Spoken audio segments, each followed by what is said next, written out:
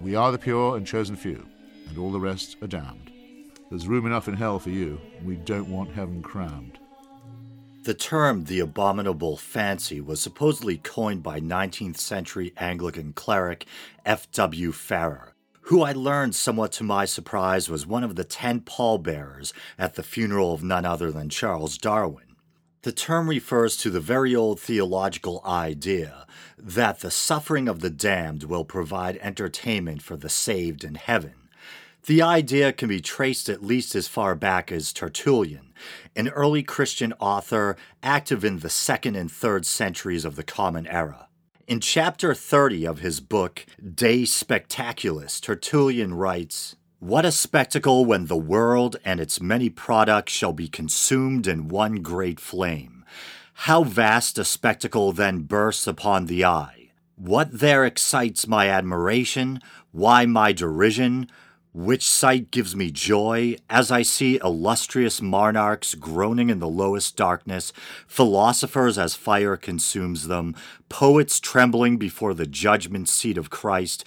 I shall hear the tragedians, louder voiced in their own calamity, view play actors in the dissolving flame, behold wrestlers not in their gymnasia, but tossing in the fiery billows. What inquisitor or priest in his munificence will bestow on you the favor of seeing and exulting in such things as these? Yet even now we in a measure have them by faith, in the picturings of imagination." In his famous work, The City of God, Saint and early church father Augustine of Hippo writes, "They who shall enter into the joy of the Lord shall know what is going on outside in the outer darkness. The saints' knowledge, which shall be great, shall keep them acquainted with the eternal sufferings of the lost." Medieval theologian Thomas Aquinas wrote the following, "In order that the happiness of the saints may be more delightful to them, and that they may render more copious thanks to God for it, they are allowed to see perfectly the sufferings of the damned, so that they may be urged the more to praise God. The saints in heaven know distinctly all that happens to the damned." From his Summa Theologica.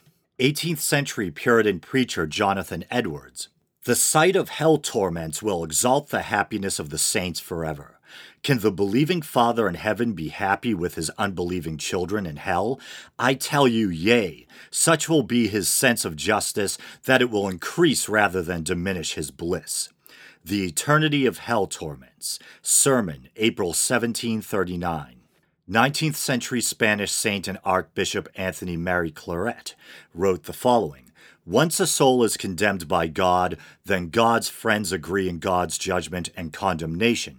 For all eternity they will not have a kind thought for this wretch.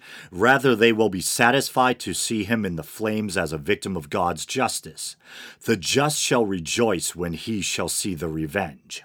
Psalm 57:11. "They will abhor him. A mother will look from paradise upon her own condemned son without being moved, as though she had never known him." The Pains of Hell, Ignatian Spiritual Exercises, as explained by St. Anthony Mary Claret. And from a Catholic Truth Society pamphlet comes the following, "What will it be like for a mother in heaven who sees her son burning in hell? She will glorify the justice of God."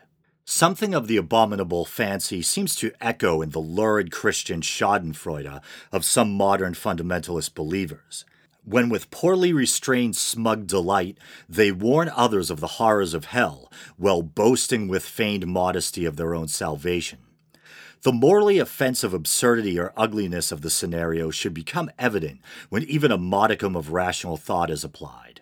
A supposedly good and loving creator subjecting his creations made in his own image to an eternity of nightmarish punishments for the transgressions they committed in a pittance of a finite lifespan.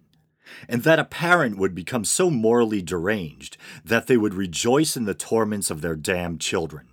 Thank goodness I'm not a believer.